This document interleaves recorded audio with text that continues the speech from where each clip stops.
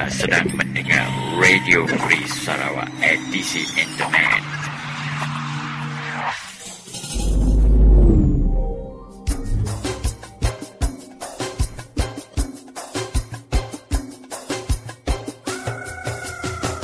Dari hutan rimba negeri Sarawak. Hello,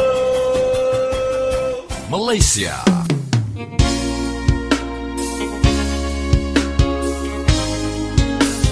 Hello para pendengar. Anda kini sedang mendengarkan kami di siaran Radio Free Sarawak edisi Internet bagi petang hari Khamis 5 Mac 2015. Di mana jua anda berada, semoga sihat-sihat hendaknya dan semoga Tuhan Yang Maha Esa memberkati setiap langkah dan kerja kita. Di sini ingin saya kongsikan serba sedikit maklumat dengan para pendengar di mana satu portal berita iaitu Free Malaysia Today ada mengeluarkan artikel berkenaan dengan ekonomi Malaysia dikatakan sederhana. Di sebalik penurunan harga minyak mentah dunia, pertumbuhan ekonomi Malaysia dikatakan kekal sihat sepanjang 2015. Ini adalah menurut kaji selidik dalam talian yang disiarkan IMF Survey Magazine. Dan sehubungan dengan itu saudara, menurut pakar-pakar ekonomi IMF, dalam laporan tahunannya berkata kestabilan ekonomi Malaysia didokong oleh penghapusan subsidi serta pelaksanaan GST iaitu cukai barangan dan perkhidmatan yang tepat pada masanya selain lebih efisien dan tersusun. Tambahan pula, tekanan inflasi pula dijangka kekal rendah dibantu oleh penurunan harga minyak dan gas. Apa kata anda, saudara? Renung-renungkanlah. Dan untuk siaran kita pada hari ini, saudara, sekali lagi kami mengambil ihsan daripada Jabatan Arkib Radio Free Sarawak buat tatapan anda semua. Oleh itu, saudara, selamat mendengar siaran Radio Free Sarawak edisi Internet.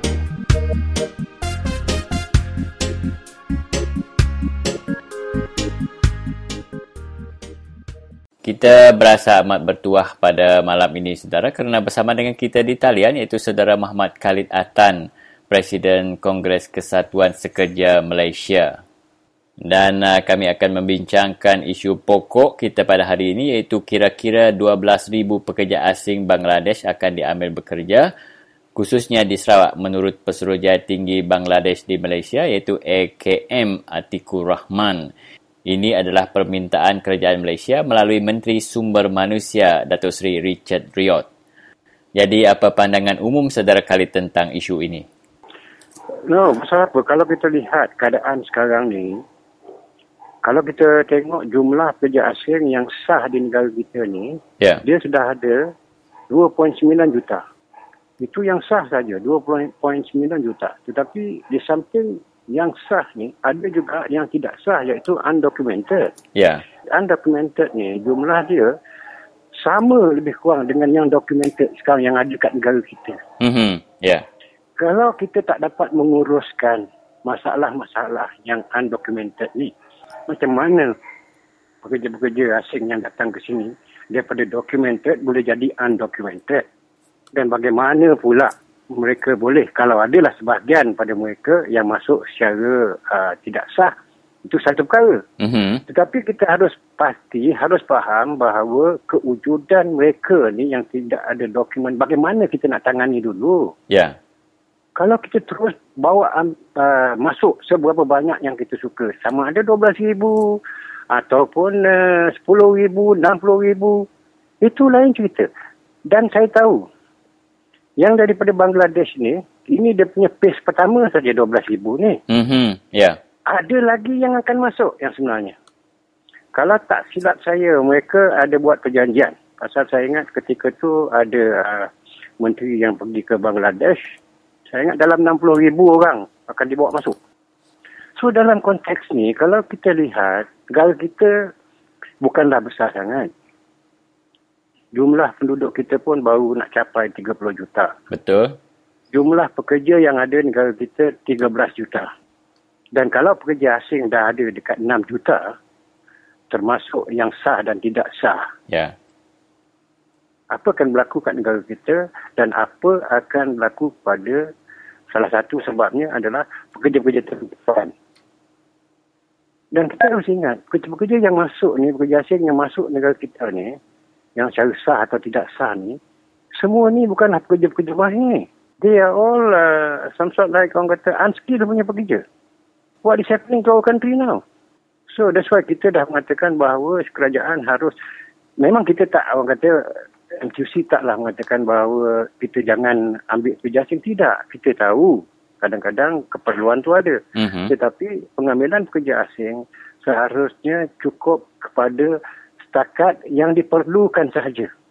Baik, Saudara Khalid, kalau macam tu maksudnya polisi pengambilan pekerja asing sekarang, ia lebih berorientasikan ekonomi kapitalis, memudahkan pihak kontraktor ataupun syarikat menjalankan aktiviti perniagaan mereka, tetapi tidak memihak kepada rakyat terbanyak.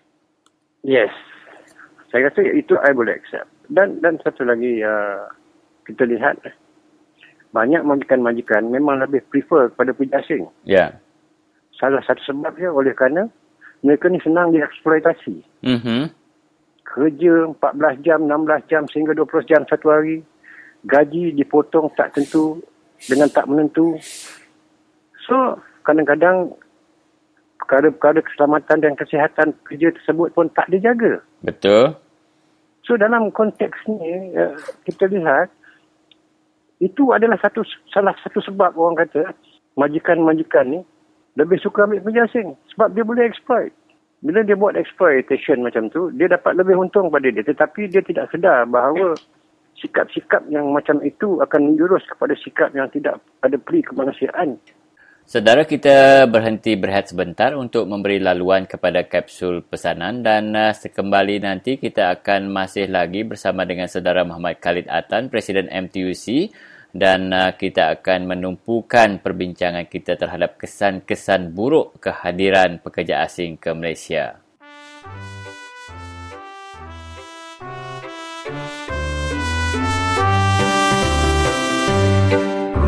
Melayu dah kena tipu sama UMNO sedari dulu.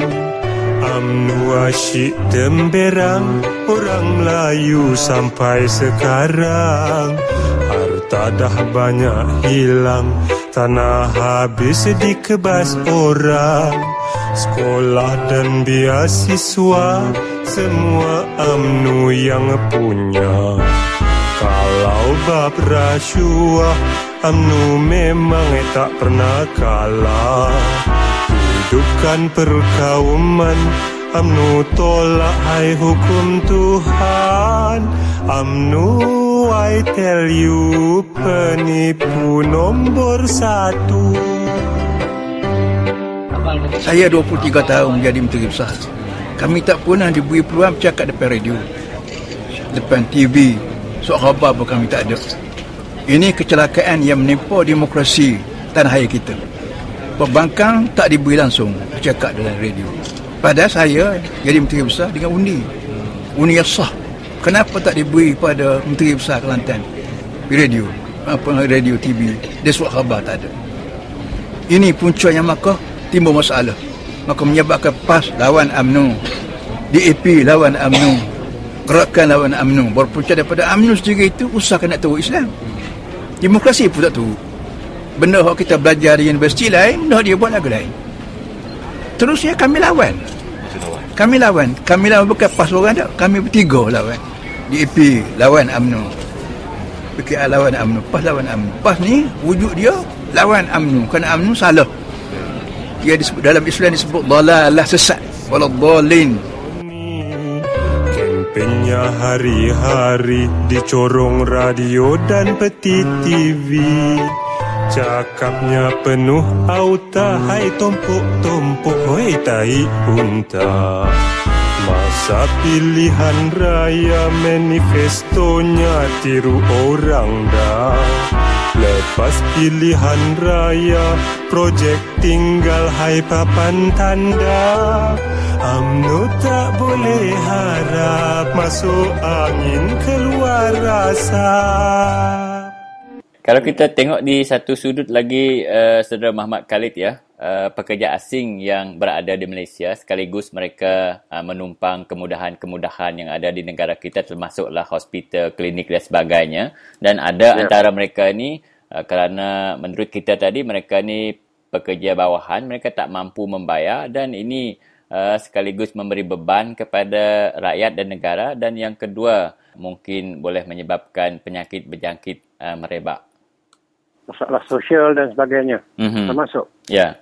Katanya penyakit-penyakit dan masalah sosial juga termasuk. Ya, kerana kita kerana kita itu saja saya rasa kos perbelanjaan bagi mereka ni juga akan kata bertambah dan terpaksa ditanggungkan oleh kerajaan. Nampak ke masalah tu. Kerana kita bercakap tadi kerajaan berorientasikan peningkatan ekonomi. Kapitalis mereka nak ekonomi kita naik, kerana itu pekerja asing untuk support keadaan ini kita kena bawa dia masuk, tetapi mungkin di satu aspek lagi kita negara terpaksa berbelanja besar kerana kesan-kesan negatif kemasukan pekerja asing itu tadi. Setuju tu. Ya. Jadi apa saranan saudara Muhammad Khalid kepada kerajaan yang memerintah sekarang, kerana kita tengok polisi ni tak betul dalam jangka masa panjang setelah kalau kita perhatikan lebih 2 dekad perkara ini berlarutan begitu saja belum menemui jalan penyelesaian lagi. No, perkara ni saudara kita dah banyak suarakan. Tetapi kita lihat apabila MTC buat cadangan kepada kerajaan bagaimana nak menangani kebanjiran pekerja asing ni, dan bagaimana dengan kewujudan orang kata ejen-ejen pengambilan pekerja asing yang haram pun banyak. Ya. Jadi dalam konteks ni kita telah memberitahu pada kerajaan. Pertama, kita tidak mahu ejen-ejen ni wujud lagi. Outsourcing companies untuk pengambilan kerja asing ni kita hapuskan saja. Dan apa salahnya sekira pengambilan kerja asing dibuat daripada kerajaan dengan kerajaan. Itu lebih mudah. Ya. Tidak guna orang tengah. Orang tengah ni dia keuntungan, dia tak kira apa yang berlaku pada pekerja berkenaan. Dia tak peduli. Janji dia dapat duit dan dia gone. So, and kita juga suruh kerajaan membuat satu, orang kata, mewujudkan satu foreign policy yang komprehensif. Satu dasar lah. Foreign policy yang komprehensif bagaimana nak menangani pekerja-pekerja asing pengambilan dan dia punya pengawalan dan juga dia punya pemantauan. Tetapi dalam konteks ni sehingga hari ini kita tak nampak pihak kerajaan mengambil langkah ke arah situ. Kita tahu mereka-mereka yang salah satu yang menyebabkan masalah pekerja asing ni banyak ejen, majikan. Tetapi kebanyakannya apabila siasatan dijalankan, majikan terlepas, ejen terlepas, pekerja tu kena tangkap. Adakah sistem ini kita buat pengawalan? Sepatutnya kita harus lihat siapa yang bersalah, orang tu yang ditangkap. Pekerja asing tu malangnya mereka dibawa masuk di sini. Tetapi bila dia orang sampai ke negara ni, mereka pula diperlakukan begitu.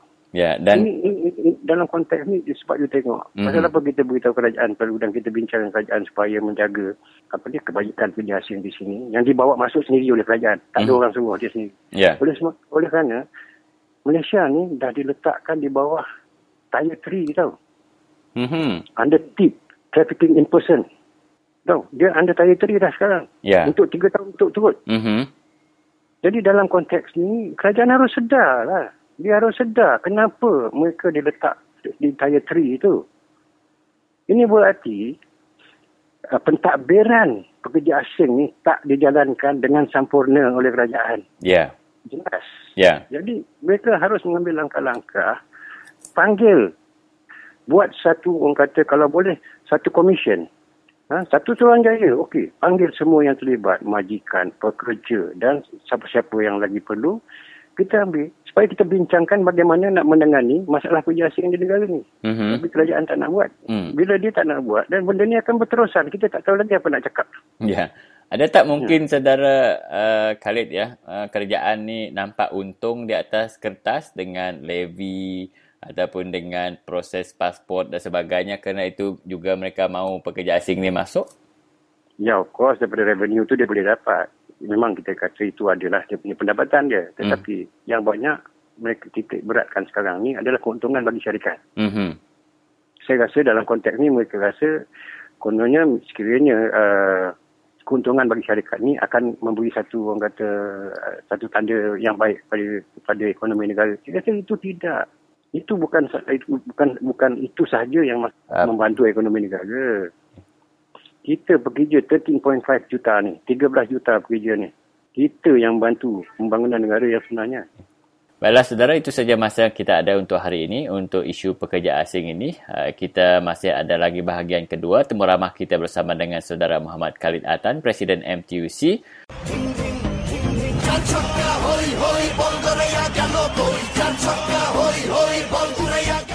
Saya nama Babu. Malaysia sudah 6 tahun. Tapi Malaysia okey, gaji okey, gaji tinggi. Boleh jalan Malaysia mari motor sudah beli. Malaysia polis maya baik. Pasport tara pun boleh lepas. Botol mia pasport sagap ini tipu. Tipu mia pasport sagap ini botol. Ini minum kopi duit kasih polis boleh lepas. Motor license tara, saya license tara, minum kopi duit kasih pun dia lepas. Polis maya baik, satu Malaysia juga. Polis maya baik, satu Malaysia juga.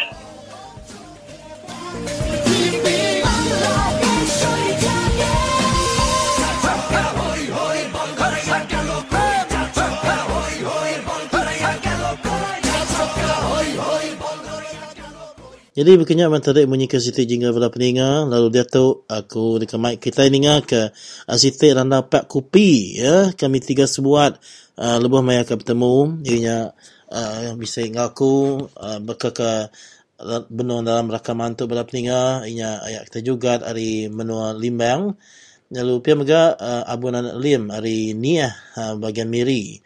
Jadi sekali itu Vela Peninga kita dekat ninga ke serap temu ketubah ya hari ayat kita juga.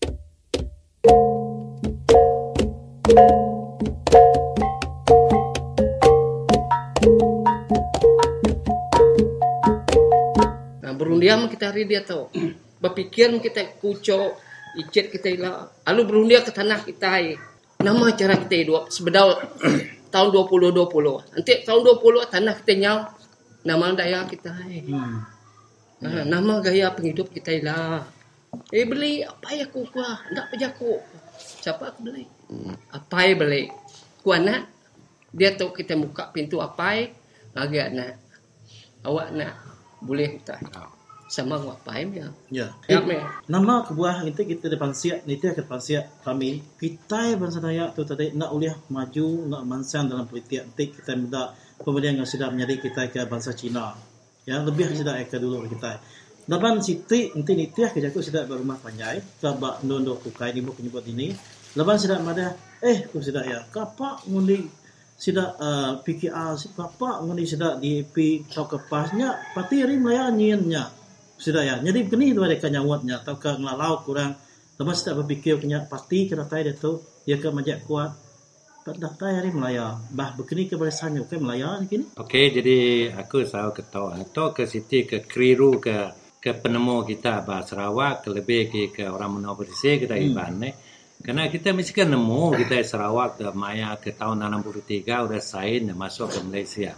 Kerti kita hanya tahu sikit pigai ketua kita sikit Semenanjung ni. Jadi ke parti tu ke nama parti tu ke sikit register hari ke kerajaannya dari hari Semenanjung magang. Apa nak okey kita ke Sarawak tu register okey. Jadi kita itu sikit pigai semua artinya sikit semua bisi kongsi kuasa bah menua Siti Malaysia Sarawak. Malaysia tu ni. Jadi mayo ke Keriru ke penemu kuya aku mai ke parti PKA, parti Roket, parti ke PAS hari Semenanjung kita nak tahu sukongnya baka aku dah bisi kala kempen ke pilihan amin batang aek ke Subah maya ke nya siapa ke Jawa Gerang stand ba PKA. Jadi aku bisi kempen ba menua sida nya mayo ke segi kaban belayan sida ba menua dia lah maya kami niki rumah panjai tidak ke bisi pada kami aku segi rindo ke Jawa Gerangnya cukup mana ke kami karena dia uji daripada rumah kami cukup mana ya ke beri projek ke kami semua sampai bata semua cukup mana mai aku gagati bedanya maya Jawa Gerangnya ba parti daya semua nah cukup jaga ke anak buaya. Jadi koya Karena dia tu kena ke aku ngai sukong ke Jawa Gerang karena baik parti Mangkang dari Semenanjung. Dia jadi parti Sarawak aku 100% sukongnya. Nya aku lalu bisnis Sarawak juga tu jadi keliru hari barisan nasional ke kita ne. Jadi aku udah ada ke kita. Siapa UMNO-nya? UMNO-nya sikit ke hari Semenanjung kan main dah? Main dah? Jadi kita udah keliru penemu tu main dah? Jadi ke kami tu ambil ke register PKA, DAP, parti PAS, ke register ya kami guna tang orang tugas parti tu segi orang tempatan Sarawak. Karena kita Sarawak masuk Malaysia mesti berjanji kuasa kita atas tanah, kuasa kita immigration, kuasa kita hak-hak kita antara bangsa Sarawak, segi kuasa tangan kita orang tempatan Sarawak. Bukan kuasa orang Semenanjung. Cuma Semenanjung tu ya kuasa sekolah, pendidikan, engkau ke Jalai Alun, nya kuasa Semenanjung. Jadi utai lain semua kuasa ke tangan kita dirempu. Jadi kita kalau lu keliru ke nemu hari ke parti hari ke Barisan Nasional Sarawak tu karena sidanya takut kita nemu Rusia ya. Karena sida udah kalau lu tipu kita kalau lu ke ambil ke keliru ke penemu sampai ke reta tingkira kita iban dia tu ke papau dah. Aku harap kita runding ke dirempu dalam politik tu anang salah paham. Kita tu satu karena Najib udah jaku satu Malaysia. Rakyat diluluhkan, okey? Kapa deka kumai parti hari orang Semenanjung kuasa kita dia cukup kita runding pabuk ni. Cukup pabuk runding. Kita dia tu udah satu Malaysia. Kita bisi hak Sarawak. Jadi kami tu baka aku tu hari parti Mangkang Pakatan Rakyat ni. Nah patut kami pigai perintah lalu serah tanah tu ke Semenanjung. Nah dah jadi kira ke bangsa kita di tu pupu bangsa lebih ke kita iban. Polisi kami ke Pakatan Rakyat kami udah pigai perintah Sarawak. Sikit terus lulus ke tanah NCA atau pansut garan ke kita orang menua petisi. Jadi cukai minyak segi hari 500 niki ke 20%. Itu ke janji kami dalam Pakatan Rakyat. Nah patut kita ingat percaya ke kami karena tu segi ke masuk ke buku jingga kami. Ukai bola kita. Jadi ke kami aku dalam time noto ke budak ke bisi impian Sarawak. Bukan nyame. Jadi maya impian Sarawak tu budak bisi tunai ke rumah panjai. Sudah segi tak nak percaya. Impian Sarawak tu jadi utai bola magang utai bola. Anang kita terima, anang kita percaya ke utai impian Sarawak. Jadi sampai ke ketua menteri ke baru tu Arenan Satim bisi jaku kita impian Sarawak tu jadi bakal contoh ke ya. Bakal indok mano ni. Betolo sigi lalu koko sampai situ kampung nemu ya bisi betolo. Jadi kami tu berisannya bakal pinyuk ke ya ni. Betul belatu lagi nadai bunyi suara situ. Jadi pada itu aku ke bantah ke ketua menteri baru Arenan Satim to amai jaku dari segi betul. Tang aku ke bantah dia berkata ino mano to ya bisi betul lalu kuku ya sampai di kampung nemu kena telur to kena ya sikit nemu. Oh aku dah bisi beri telur gede to telur to garanti nya oleh beri ke hasil gede tahu dia pandonya makai tahu dia bakal beram jadi anak baru ke tambah ke namanya ke manok baru gini. Jadi ke pinyuk tu pasal pinyuk tu aku kan ada ke Arenan Satim tu ke dia amai ketua menteri baru aku harap dia nemu ke jaku aku tahu ni. Pinyuk tu nama kebuai ke betelo malam. Ya. Ngai siang hari.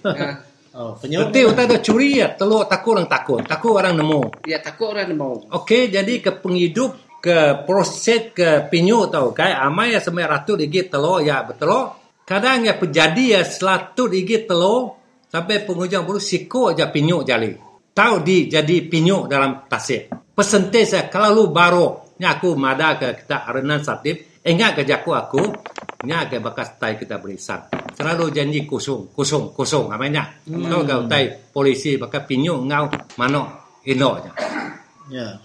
Ya kami ke impian Sarawak tu janji sikit tunai. Jadi kita berisan janji menjual janji kosong. Tahu ke aku ke bantah ke penemu dek harap dia runding nama arti pinyuknya betelo malam. Jadi ke penjadi mai kadang 10,000 ikutnya. Anak pinyo udah masuk ke tasik sampai punya siko aja jadi pinyo ni. Semua habis kena pakai orang. Jadi begini menteri bala pendengar dan dapat kopi kami tiga sebuat tu tadi bala pendengar berjalan ke Maya Isu. Lalu harap kita sudah boleh ke penemu ringnya tadi. Hari penemu ayat juga ngau siku kaban kita ke bahasa Cina inya Abu Nanak Lim ya. Jadi terima kasih bala pendengar. Harap kita MT bersiarat awak kebukai kita dekat mutar ke baru sekadar randau-randau apa kopi ke dekat diputar ke.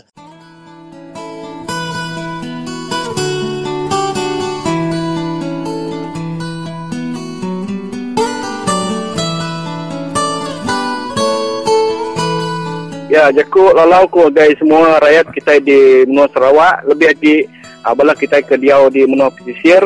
Mas kita tadi tinuak, kita celak, kita anang ngai berandau ngau orang ke bedau kelala kita orang tekak meri penemu kita. Laban aku madah kita di Menua Sarawak tu kita ke berjuang ke bangsa kita ke hak kita nya ukai siku. Mayu orang di luar dia tak agi ka mantu.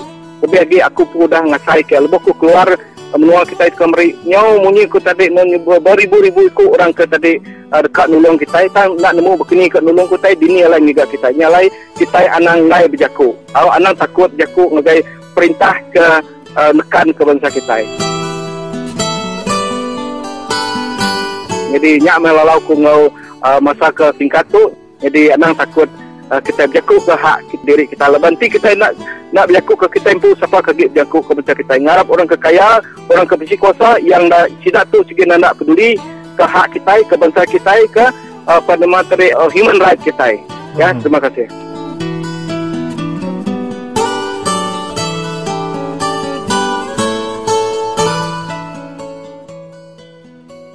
Ya, selamat malam kepada para pendengar Radio Free Sarawak. Bersama saya Elis Puyang dan di talian bersama saya seorang uncle dari Batu Nia yang ingin berkongsikan dengan kita pandangan serta pendapat beliau berkenaan beberapa isu. Ya, teruskan uncle. Nama saya Josuano, mau kongsi macam orang menteri yang SPDP sama SUPP pindah dia punya parti kerana dia sudah takut tu kalau dia ikut di parti yang lama dia mesti kalah kerana dia di parti yang dulu memang langsung kita guna sama rakyat. Semua orang yang dengar Free Sarawak jangan peduli parti apa yang baru, jangan kasih undi sama dia. Semua orang yang minat Free Sarawak yang memang orang pemangkang lah sekali-kali undi barisan ini macam yang juga masih cakap itu Free Sarawak racun lah, tapi yang racun Sarawak itu SPDP dengan PRS dengan peti pesaka itu jabu itulah yang bunuh rakyat Sarawak, racun rakyat Sarawak. Ya. Tanah habis, apapun habis, janji dia tinggal janji. Jalan pun belum apa-apa yang saya orang dekat berdunia sana pun belum bikin jalan. Dikorek-korek kasih batu kasar-kasar itu saja.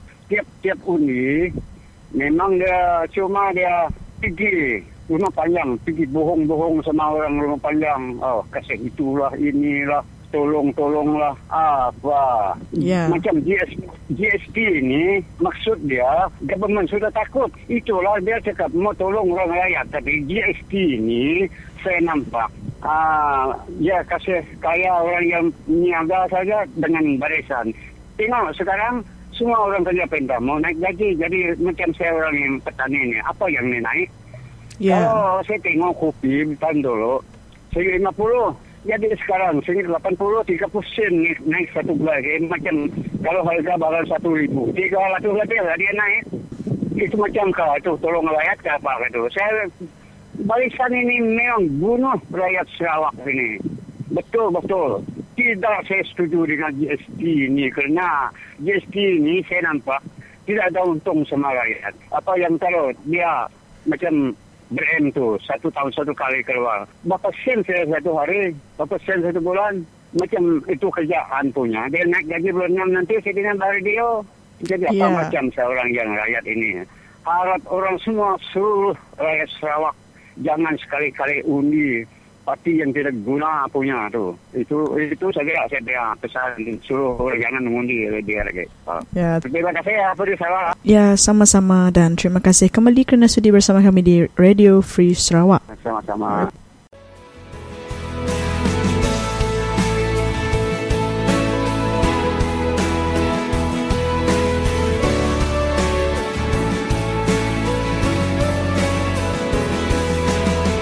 Jadi kita itu udah dipegai Barisan Nasional udah 50 tahun.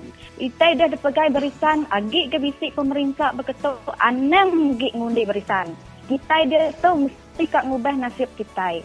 Badu agik kita dipegai orang ke hanya kena kan hidup ke orang sigi udah senang. Nama kebuah orang pemerintah nak hidup ke dah.